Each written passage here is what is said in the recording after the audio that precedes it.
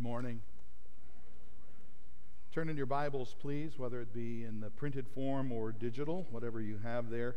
And I hope you all have some copy of the Word of God to Psalm 1. Psalm 1, the very first sung prayer of the collection of 150. That's not where we're going to be spending the bulk of our time this morning, but it is where we will begin. I have been encouraged by the series on the best is yet to come, as we've heard our pastor teach on a variety of the elements concerning that place which we call, if we are children of God, home. I hope your heart longs for it. I hope that this series has caused you to think on it with more fervency and regularity. I thought our pastor's message last week was particularly encouraging, and make sure you thank him and pray for him. They're away on vacation and getting some much needed rest and recuperation, and so glad to be here today to preach the Word of God to you. Psalm 1. Blessed is the man who walks not in the counsel of the wicked, nor stands in the way of sinners, nor sits in the seat of scoffers. But his delight is in the law of the Lord, and on his law he meditates day and night. He is like a tree planted by streams of water that yields its fruit in its season, and its leaf does not wither. In all that he does, he prospers.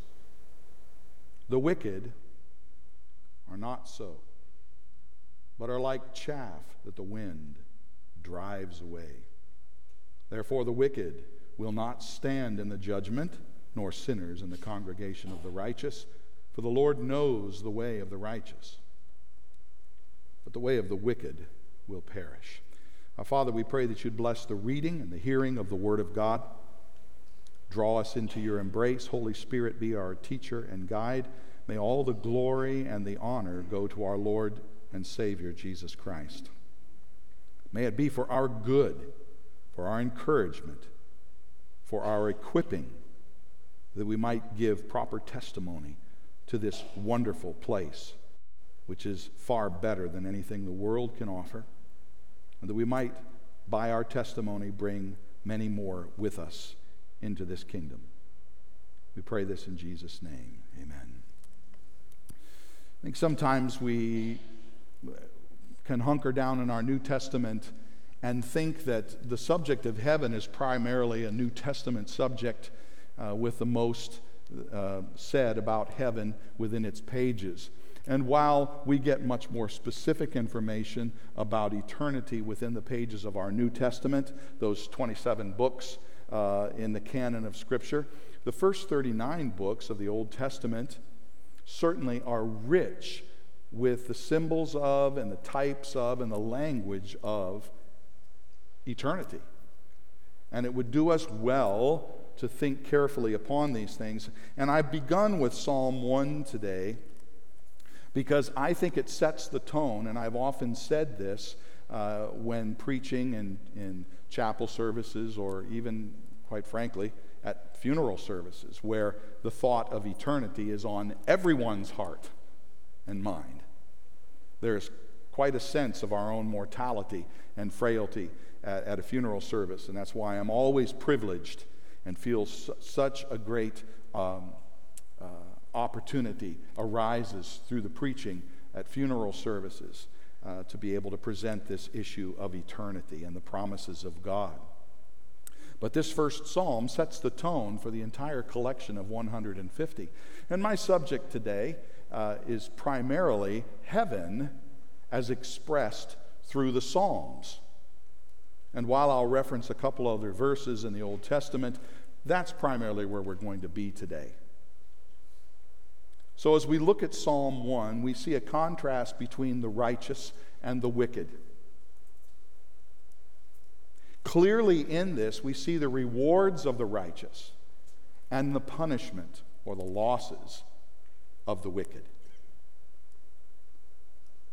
Now, it carries with us the greater weight of not only the benefits or losses within this mortal life, but more importantly, even those of eternity.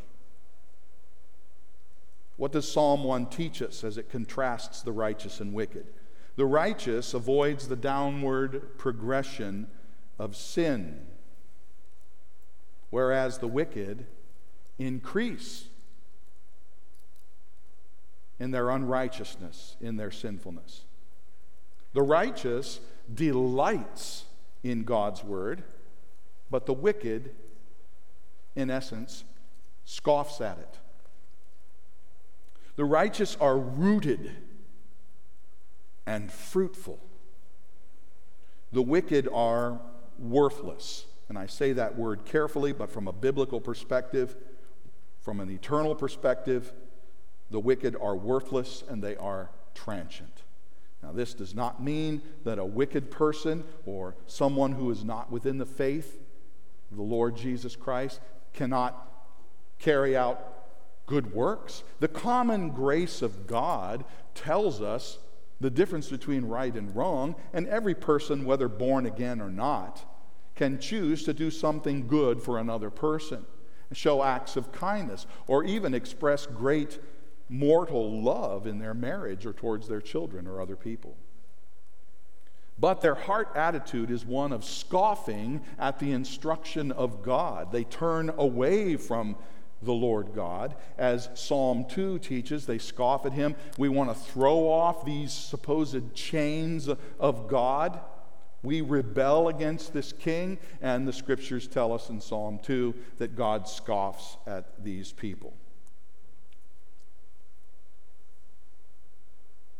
The righteous are rooted and fruitful. The wicked, their lives amount to nothing.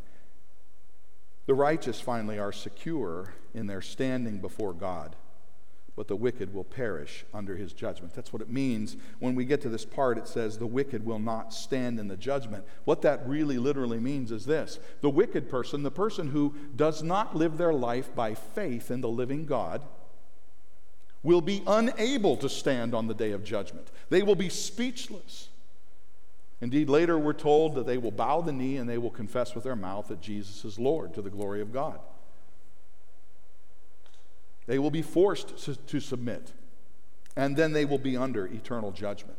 Unpopular preaching in this day and age. And yet, it is the bad news that's important for us to grasp before we can understand and receive the good news that gives us the hope for the best that is yet to come. Now, while Psalm 1 sets the tone for the collection of 150 sung prayers, the entire Old Testament testifies to the contrast between the perfection and delights of heaven and the horror of life and death apart from the promises of God. And time does not permit that we go into examples of this, but if you read your Old Testament at all, you see very graphic descriptions of blessing upon the righteous person and of curses and judgment upon the wicked. Think of Eden, perfect communion with God, with no conflict, pain, shame, hunger, fear, etc., until the entrance of man's willful sin destroyed the relationship and brought the process of death into all creation, to the point where we're told in Romans, the whole earth groans, waiting for the day of redemption. Can you feel that groaning? Not only do we see it in the world around us, but more personally, we can sense the groaning in our own bodies. I told my wife, Becky, last week that I find myself sighing a lot lately. And it's unconscious. If I turn on the news, my blood pressure goes up. And I'm not being figurative about that. I'm being literal. There are times when, for my own health, I think I need to turn the television off. But I sense this great sigh in my spirit as we deal with the issues in the world around us and in my own flesh, which longs for the day of redemption. Who will deliver me from this body of death? Paul called out. And I feel that on a regular basis. Oh, God, deliver me from myself. And I think if we're honest, we all need to be in that place on a regular basis, admitting to God that we struggle. Quit trying to sweep it under the rug and pretend that things are okay and that you can manage. Friends, loved ones, we cannot manage on our own, apart from the saving grace of God and the indwelling of His Holy Spirit. All the Old Testament is the story of God calling out to a chosen people to prepare them for a restored, perfected, and eternal communion with Him. Turn to Isaiah 25. Those of you who have heard me speak at funeral services, I could not resist this passage of Scripture because I think it is so powerful in concord with this message. Isaiah 25, beginning with the 6th verse, 6 through 9. On this mountain, the Lord, Jehovah of hosts, will make for all peoples a feast of rich food, a feast of well-aged wine, of rich food full of marrow, of aged wine well refined. And He will swallow up on this mountain the covering that is cast over all peoples, the veil that is spread over all nations. Is this not the predominant element in the world today that results in people's lack of understanding about truth? The head-scratching perplexity that we have at the lack of common sense in the world around us today, where good is bad and bad is good and the world is upside down. Who would have thought even 10 years ago that we would be dealing with some of the social issues that are so commonly thrown in our face on a daily basis? This is the covering that is cast over all peoples, the veil that is spread over all the nations, and we see the result in famine and selfishness and power grabbing and war, conflict everywhere. Verse 8 tells us, and oh, I love this, He, speaking of the Lord God Jehovah, He will swallow up death forever. And the Lord God will wipe away tears from all faces, and the reproach of His people He will take away from all the earth. For the Lord has spoken. It will be said on that day, Behold, this is our God. We have waited for Him, that He might save us. This is the Lord. We have waited for Him. Let us be glad and rejoice in His salvation. What a homecoming there is going to be on that day when we are free from the darkness and the covering and the veil of a broken world, and we are free from the reproach that is upon our own flesh, our own sinful, willful rebellion against God. Even as children of God, how often we disobey. And we'll be free from all of that. What a day of rejoicing that. Let us be glad and rejoice in His salvation. This is eternity. Well, we see those words echoed down through the millennia. And in the book of Revelation, chapter 21, we read these words that our pastor has read to us recently. Then I saw a new heaven and a new earth, for the first heaven and the first earth had passed away, and the sea was no more. Now, I've often said this, and I think there are some commentators who disagree with me. I see this sea as a reference back to Ezekiel and other places in Isaiah that speak of the lost world of rebellious mankind as a churned up sea.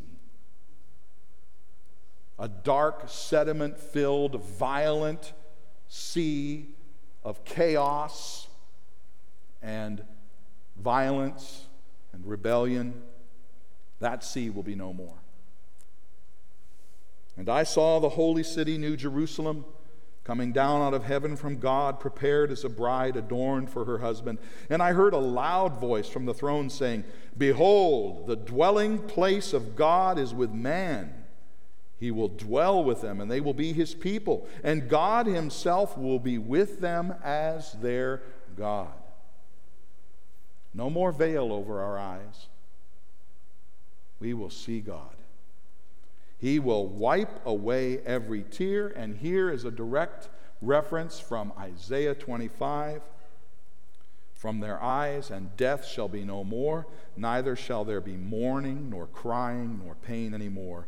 For the former things have passed away. And he who was seated on the throne said, Behold, I am making all things new. I look forward to that feast. I hope you do too.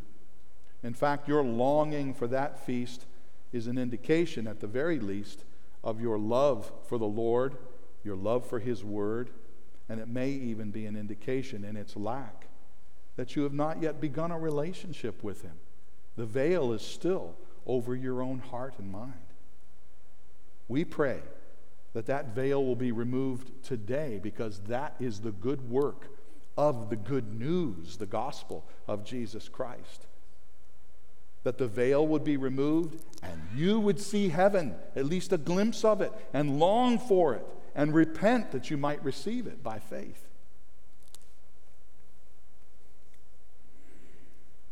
So did heaven occupy the hearts, the minds, the worship, the prayers of the Old Testament saints?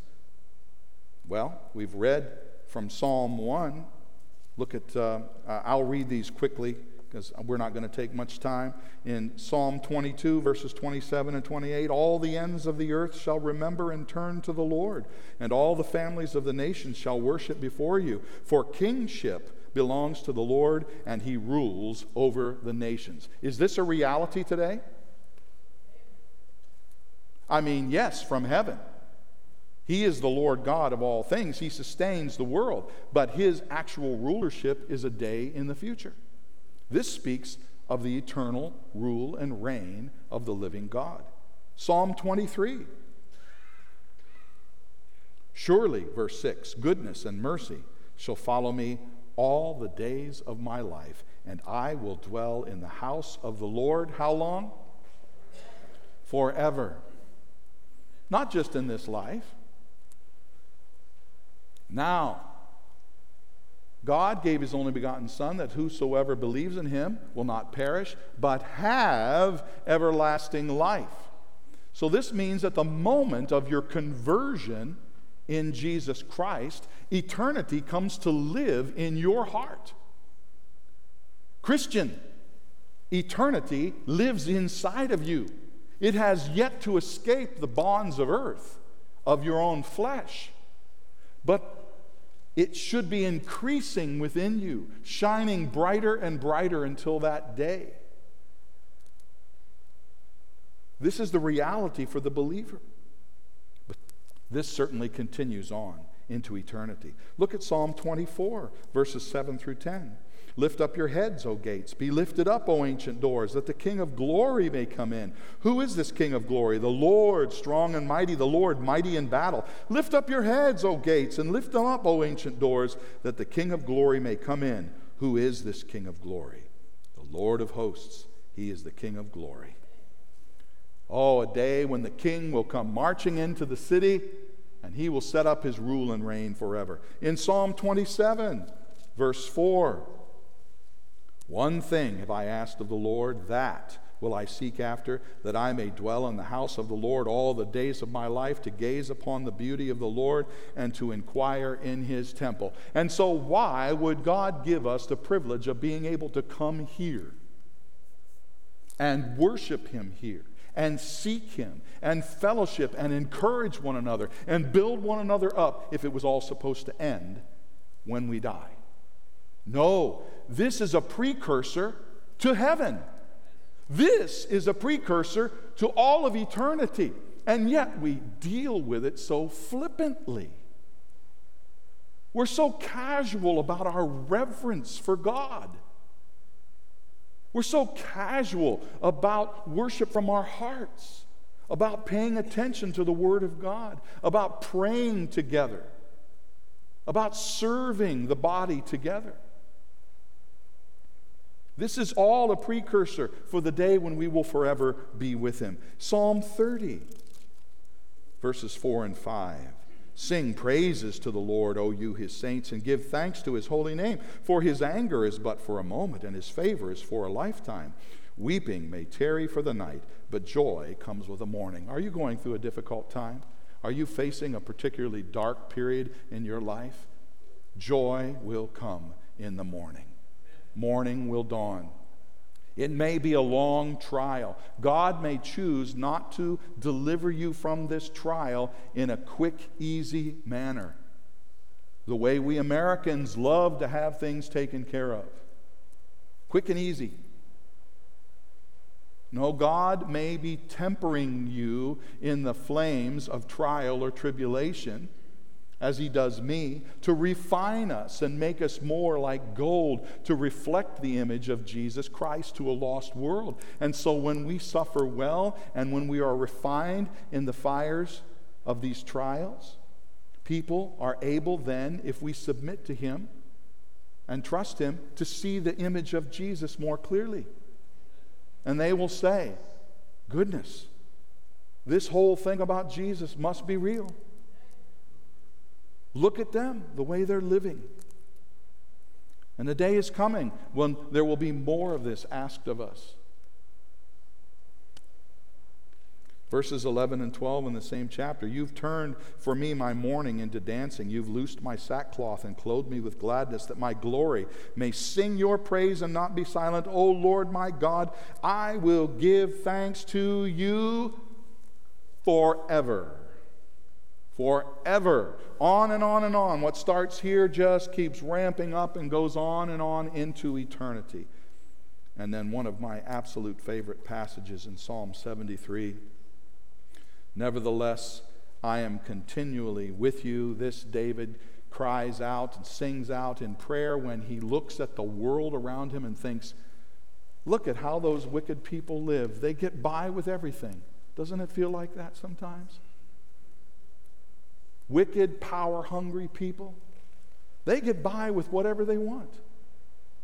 There's no justice.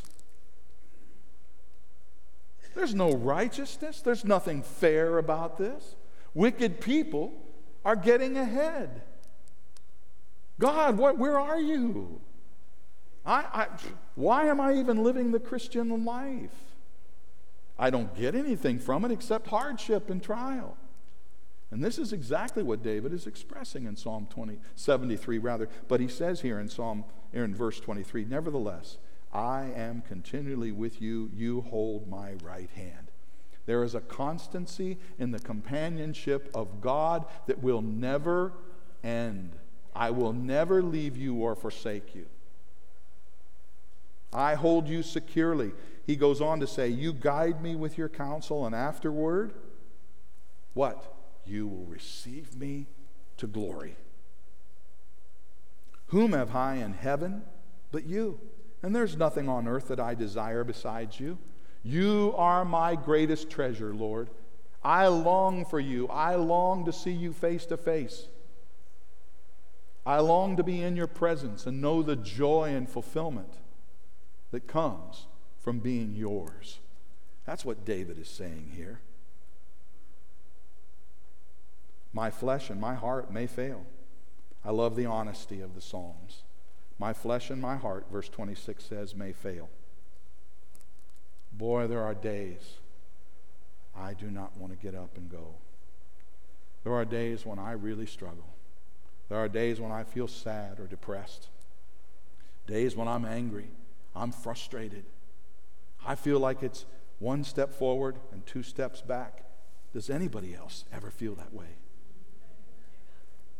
My flesh and my heart may fail, but God is the strength of my heart and my portion forever. Glory to God. I love that verse. So, In just this brief sampling, we read how the chosen people, those who were called into the relationship with God, were defined and shaped by their eternal perspective as they anticipated the perfect, universal worship of the Lord with all the joy and the peace that will attend that place and time. And no time, beyond time, into eternity. So let's turn our attention finally. That was a long introduction, wasn't it? To Psalm 16. Let's turn our attention to Psalm 16.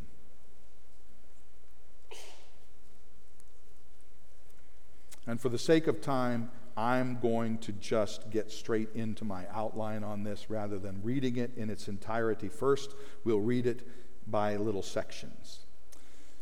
I've thought about this issue of inheritance because that's what I've entitled this message. I have a good inheritance. I have a great inheritance. I have the best inheritance. Who is the lottery winner in Indiana? My inheritance is better than that. And I don't have all the problems that that particular individual is going to have to face. Are you wasting your money on that kind of thing? Stop doing that. Invest your money elsewhere for the sake of the kingdom of God instead of getting rich quick. We have an inheritance in the Lord Jesus Christ that surpasses anything this world could ever offer. I don't care whether it's the Taj Mahal. It doesn't make any difference what is offered to you. It cannot compare with the glories of heaven. Now, I have no promise of a significant earthly inheritance. I was raised in a lower middle class, blue-collar home, hard-working parents who earned every penny they ever made. We lived frugally, not in poverty, but we lived frugally, simple lives, especially by today's standards. We never went hungry. We would hand our clothes down to the next brother. I was the oldest, so I got them first.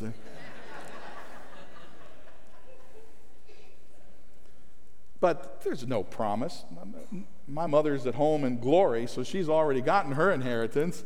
And my dad and stepmother are not wealthy people. I'm not promised anything wonderful and some great inheritance here. And you know, these matters are often speculative anyway. And disappointing if we set our hearts on them. Oh, one day I'm going to get that great inheritance. And then what happens? The inheritance gets changed. The will gets changed. Or there's a great loss, and all of that inheritance gets used up in long-term health care. Now, this is the reality of life today. And I'm not joking about it. This is the way things go.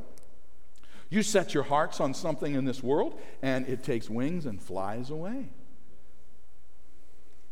Much of this speculation and disappointment is based in uncertain, inconsistent emotions and behaviors and needs of fallen human beings. That's the nature of this life. For this reason, the source of the inheritance is of utmost importance. The source. And so in Psalm 16, we see the good inheritance. The source is the Father. He is the Father of our inheritance. Look at verses 1 and 2. Preserve me. This is a miktam of David, a golden poem, or some believe a secret teaching. One commentator, Derek Kidner, thinks that it refers to a high and holy inscription that it was at the head of certain psalms, this psalm and Psalms 56 through 60, where the same term is used, a miktam of David, for particularly powerful instruction in the religious liturgy of the Jewish people. Regardless, we're to take note. And David says, preserve me, O God, for in you I take refuge. I say to the Lord, and this is Jehovah once again, the great I am, you are my Lord. I have no good apart from you. What do we learn from this? He is the Lord God. There is none above him, none greater, none who will last longer, none who is wiser or more powerful. He is creator, according to Genesis 1, and he is father of all humankind. He created all that we enjoy today. He holds it, he sustains it.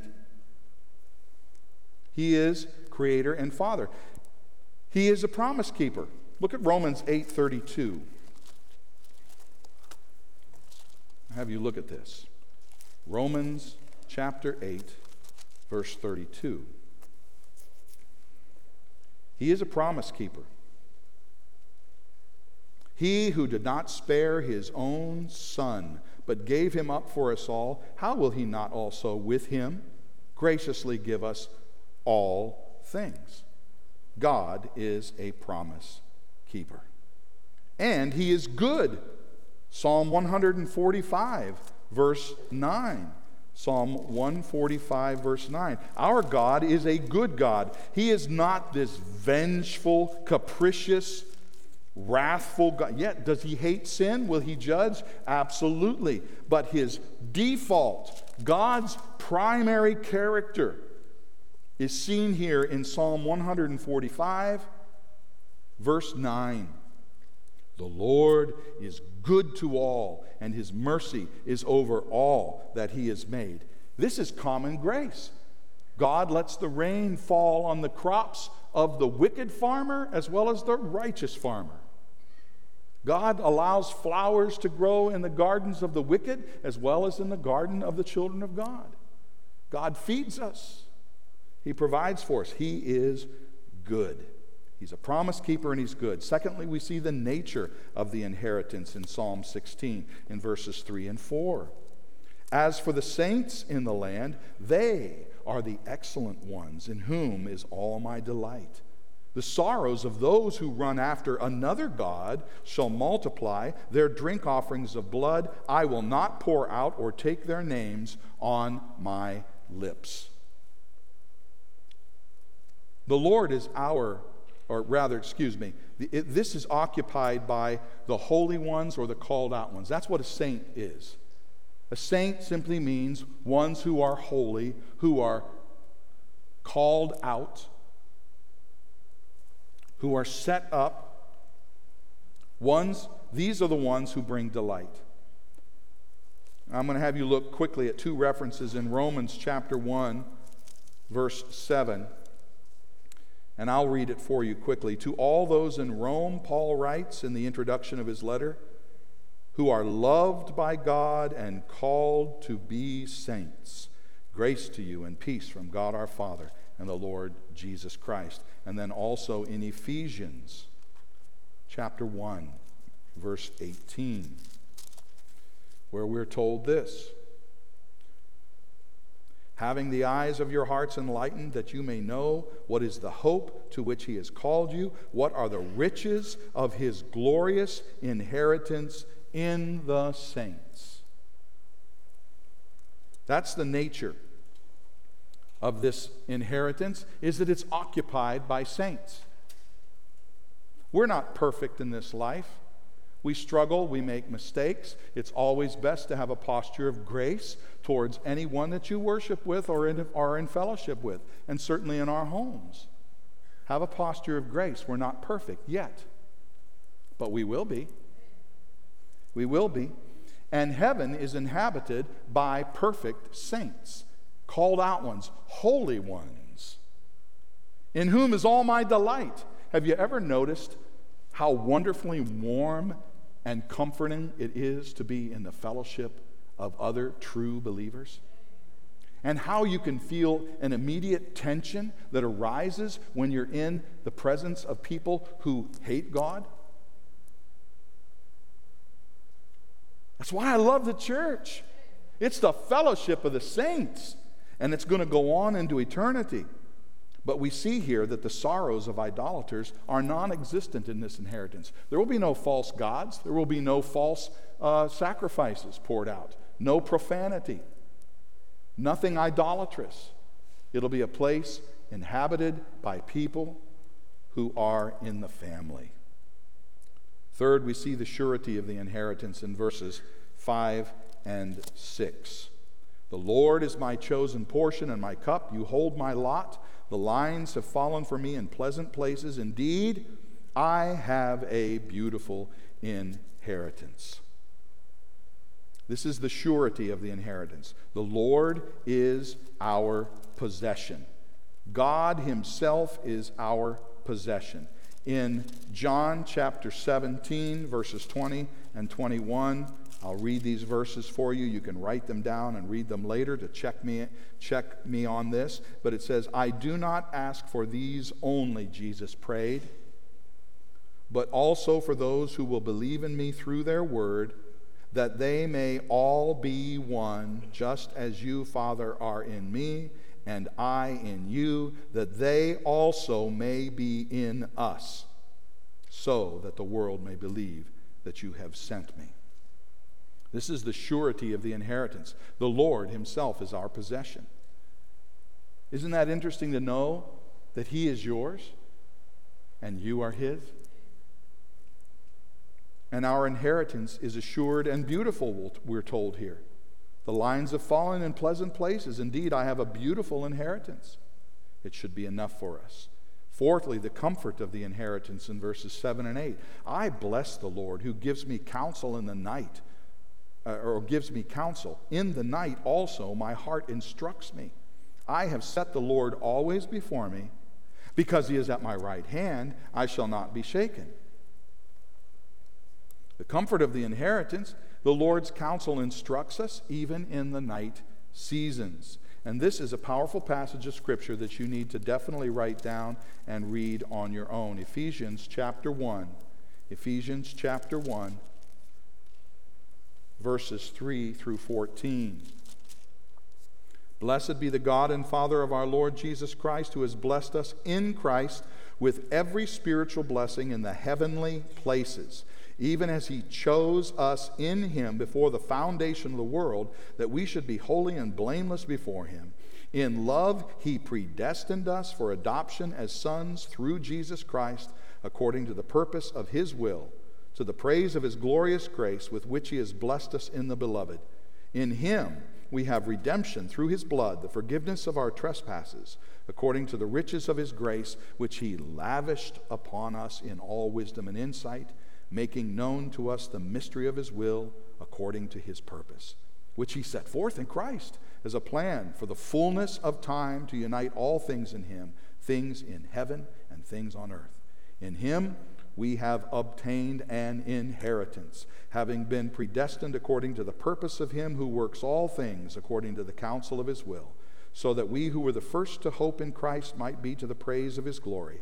In him you also, when you heard the word of truth, the gospel of your salvation, and believed in him, were sealed with the promised Holy Spirit, who is the guarantee of our inheritance until we acquire possession of it to the praise of his glory. Hunker down with that passage for a while, and you will be deeply encouraged. The Lord is our guide, companion, and guard. So which is it? Is he in front of me or is he beside me? He's both. God is not only before me as my guide. I am the way, the truth, and the life. No one comes to the Father except through me. Jesus promised that he will guide us through this life, but he will also be the companion, the good shepherd, who walks with us through the valley of the shadow of death. And not only that, he protects us with his rod and his staff. So God is our guide, but he's also our comforter, our companion, and our guard. And finally, the motivation of the inheritance in the last few verses of this blessed psalm. Therefore, my heart, because of all these things that we've read and studied previously today, my heart is glad, and my whole being rejoices. My flesh also dwells secure, for you will not abandon my soul to Sheol, the place of the living dead, or let your Holy One see corruption. And here we see a direct prophecy to the Messiah, to Jesus. His body was not corrupted. He had no sin. Now you and I may face corruption and decay in the grave, but we will be reconstituted, given a heavenly body, and be forever with the Lord.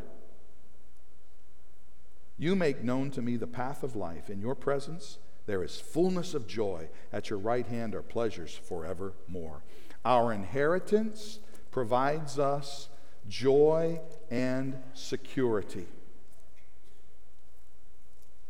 We will never be abandoned. Listen again to Romans 8:32. He who did not spare his own son, but gave him up for us all, how will he not also with him graciously give us all things? And then those glorious verses at the end of this chapter, Romans 8. For I am sure that neither death nor life, nor angels, nor rulers, nor things present, nor things to come, nor powers, nor height, nor depth, nor anything else in all creation will be able to separate us, will be able to separate me, you, from the love of God in Christ Jesus our Lord.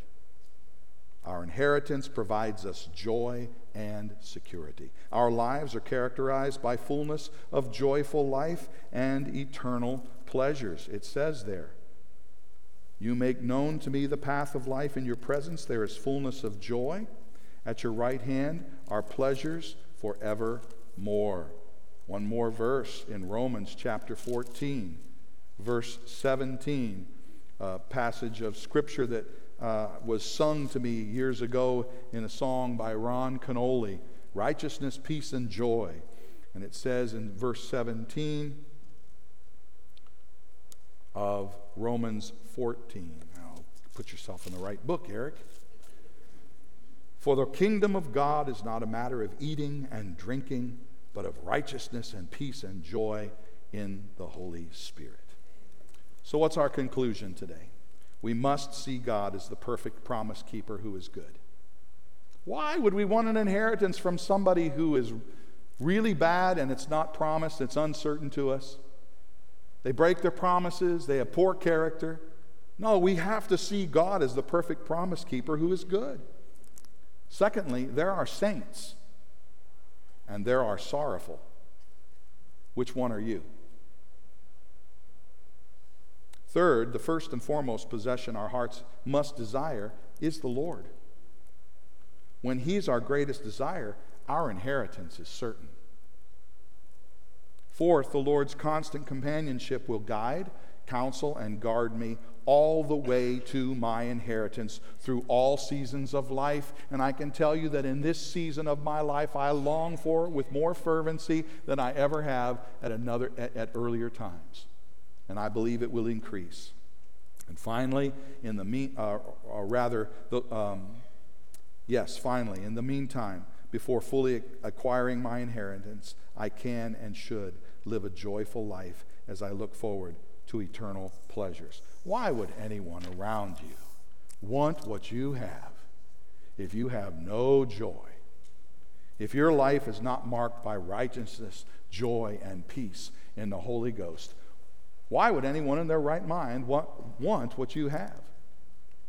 So this is the motivation of a good focus upon this beautiful inheritance that we have, that we would live lives that would point to Him and clearly reflect Him and His glory and His goodness to a lost world around us. Friends, more than politics, more than power, more than finances, more than anything else in this world, this is what will make a difference, one life at a time, that they might also enjoy the best that is yet to come.